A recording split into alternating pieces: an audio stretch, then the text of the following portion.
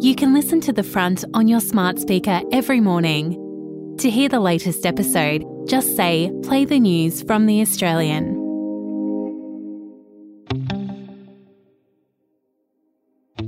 From The Australian, here's what's on the front. I'm Claire Harvey. It's Wednesday, October 25.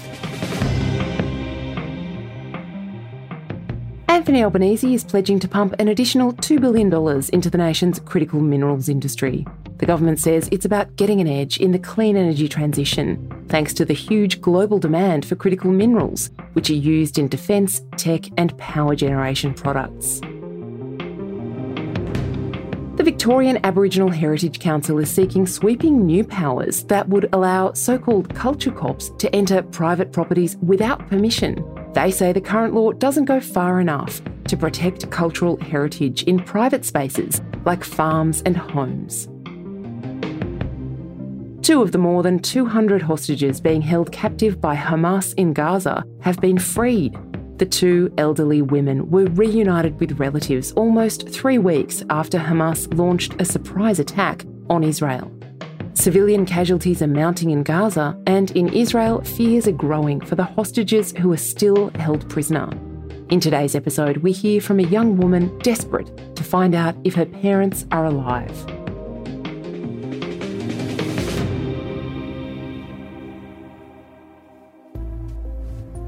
A young woman screaming in terror as she's snatched from a besieged music festival by men with automatic weapons.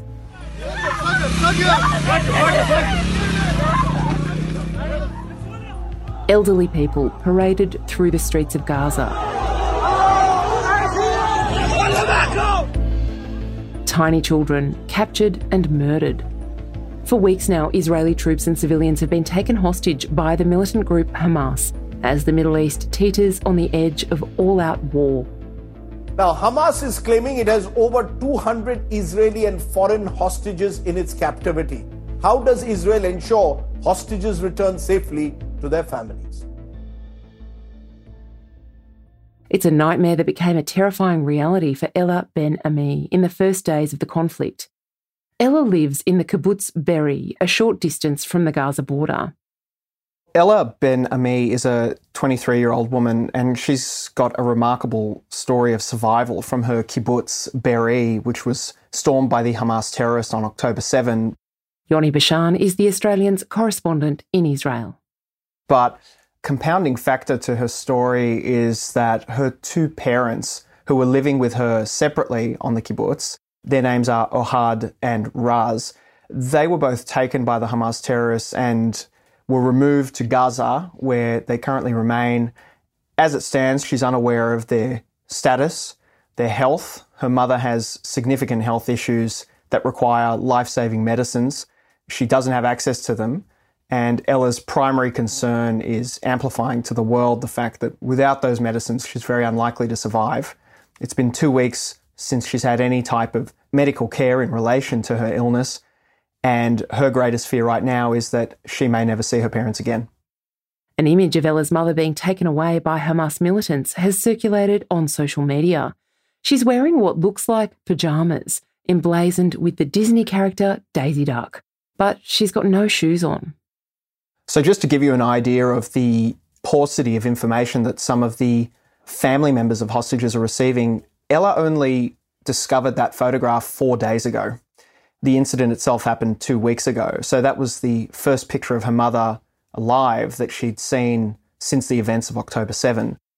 2 days on from Hamas launching a surprise attack on Israel, Prime Minister Benjamin Netanyahu says this week's events will forever change the Middle East. As to the events of that day, Ella tells us that she woke up on Saturday morning at Kibbutz Be'eri around 6 or 6:30, and she woke up from the noise of an enormous barrage of Qassam rockets that were being launched from Gaza into Israel. What she did next was she went into the safe room in the home where she was living with her partner at the time, and there was a long pause. They thought that the conflict was over, and then approximately 20 to 30 minutes later, reports started emerging within the kibbutz of shooting that was occurring. And then within the next hour or so, there were some conversations with her parents, who were in a different location, in fact, closer to the Gaza fence. Her father was reporting hearing a large number of gunshots, some shouting in Arabic. He was relaying back to her that they were causing what he described as a mess in the neighbourhood. And she told us that that's when everyone became aware that this wasn't just another skirmish with the residents living in Gaza. This was a very serious incident and something that was potentially unprecedented in the history of the kibbutz. And then there was an agonising wait. Ella remained in her safe room for approximately the next 12 hours, remaining very quiet. She was there with her partner. Obviously, it was very hot. There was an imperative that everyone stay as silent as possible, conserve their phone batteries. There was no food. There was no water. There was nowhere for them to relieve themselves. The entire time they were hearing gunshots and fighting, often in very close proximity to where they were staying. And at about 10 o'clock in the morning, so that's about 4 hours after the fighting started, her father wrote a message to her saying he can hear them banging their way into the house, that is the terrorists. And at some point, they broke into the safe room where he was sheltering. They then walked away for a moment. She describes the situation as they'd gone into the safe room and become quite frightened in a moment and then backed out of the safe room. He then texted her saying they've entered the safe room, and then after that, she didn't hear from him again. Images of Ella's father, Ohad, have also done the rounds, but the vision is small comfort for his family.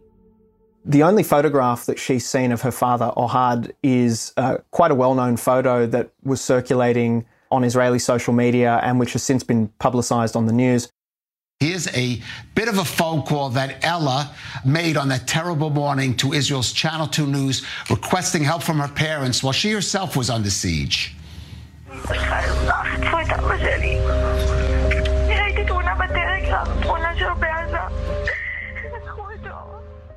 It's a photograph of him being led out of his house by two Hamas terrorists, almost being rushed along a pathway. He's not fully clothed. Quite a distressing photo for anyone to see, and the last image that she'd seen of Ohad alive. It's the most important thing to us to say. And in general, that all the kidnap and all the war crimes that happened needs to come to a solve. And we just really miss our parents. I mean, we just want her to be with us. Ella's family lives in what's known as a kibbutz. Theirs is a short distance from Gaza, but these rural settlements are dotted all over Israel. Kibbutzes in Israel are generally small communities, often farming communities where produce or livestock is kept. They're not enormous communities. Some of them can number in the low thousands, others are in the low hundreds. And generally speaking, life there is described as rather idyllic. They're for people who enjoy a rural style of living instead of living in one of the main cities like Jerusalem or Tel Aviv.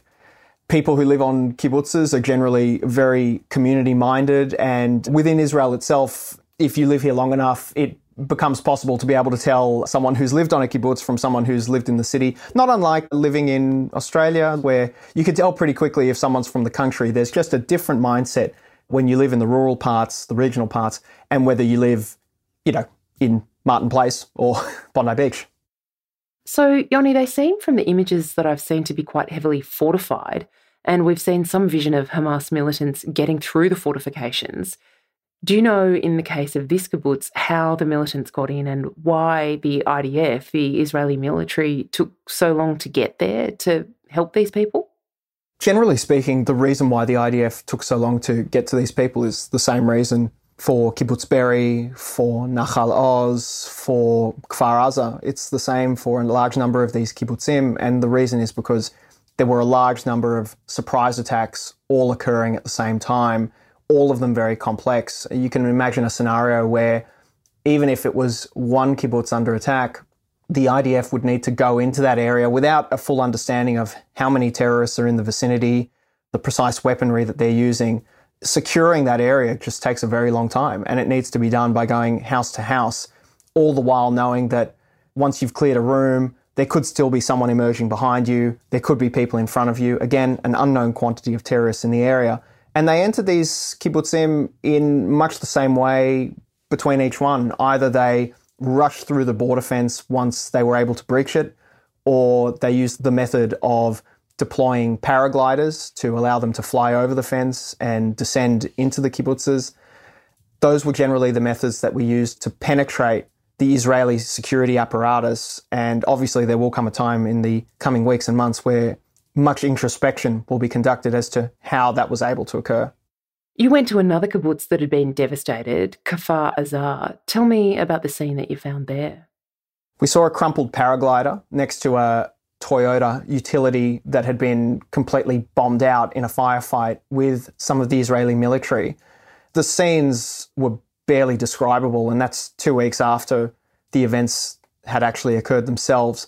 Obviously, when we arrived, many of the corpses had been taken away, but one of the most striking features of being in a kibbutz like Kfar Aza is that the smell of what transpired is heavy in the atmosphere. The smell of burnt tyres, the smell of a bombed out home, the smell of rotting food, the smell of dead animals, dead dogs in particular. There were soldiers who offered to take a contingent of us to see some of these dead animals, but a harrowing experience, and very much one where even though a modest cleanup attempt had occurred since the events, you could very much understand the terror that had been inflicted on the residents of that community. Coming up, Israel's released footage of the October 7 attacks and of prisoner interrogations. What the vision shows and why Israel's releasing it now.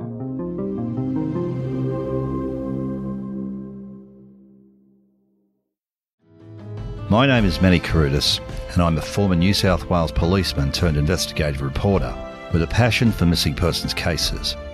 I'm here to quickly tell you about our True Crime Australia podcast, The Missing. In this series, I look at old missing persons cases which have all gone cold in an attempt to try and uncover new information which could help see these missing people reunited with their loved ones, or any form of clue that could bring these families closure. The Missing is available now wherever you get your podcasts, and early and ad-free on CrimeX Plus on Apple Podcasts.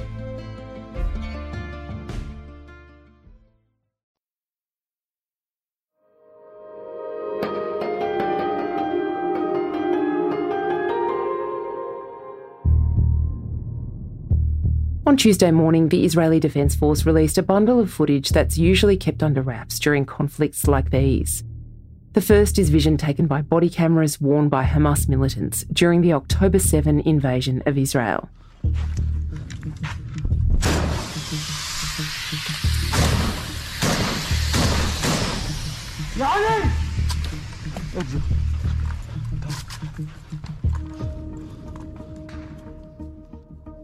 Here's Yoni Bashan again.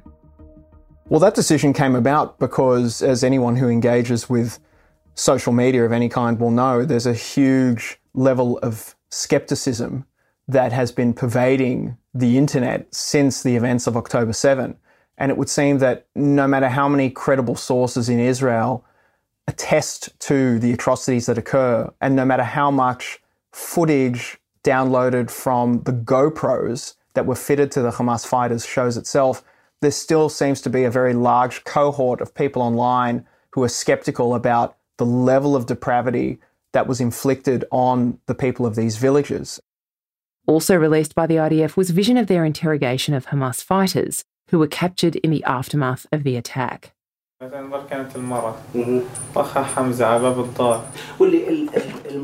In this clip, a man in a bloody t-shirt describes killing a dog and an unarmed man and setting houses on fire. The same man later describes shooting a woman and blasting into a safe room and witnessing the murders of men, women and children. This seems like a very 21st century problem, Yoni.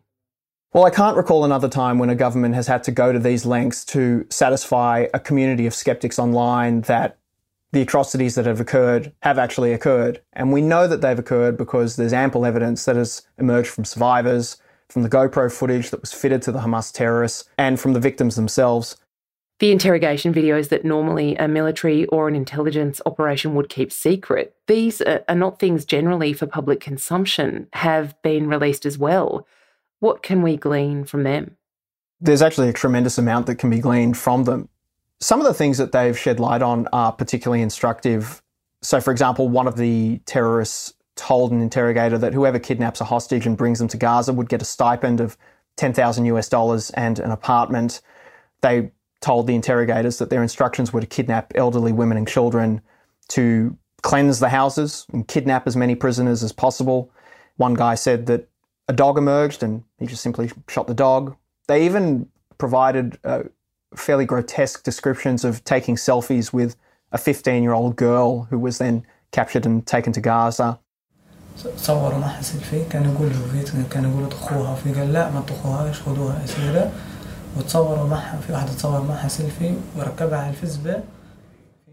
Another one said that he described a woman's body lying on the floor and the commander chided him for wasting bullets on her because he was firing bullets into the body. And, of course, descriptions of how they systematically burned houses in these villages, incinerating the people inside.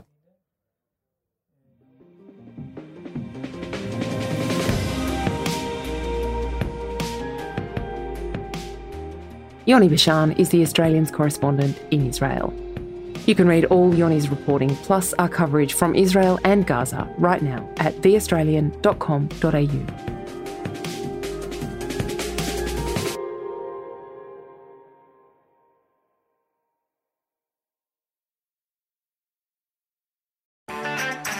I'm Sarah Lamarquin, Editor-in-Chief of Stella and host of our podcast called Something to Talk About. Every weekend we publish a new episode where you'll hear compelling personalities, strong opinions and thought-provoking conversations. I wanted to be able to do it in my time when I was ready and speak my truth when I was ready. The topic of when do I become a mum, that is in my mind 24/7. Search for Something to Talk About wherever you listen to your podcasts.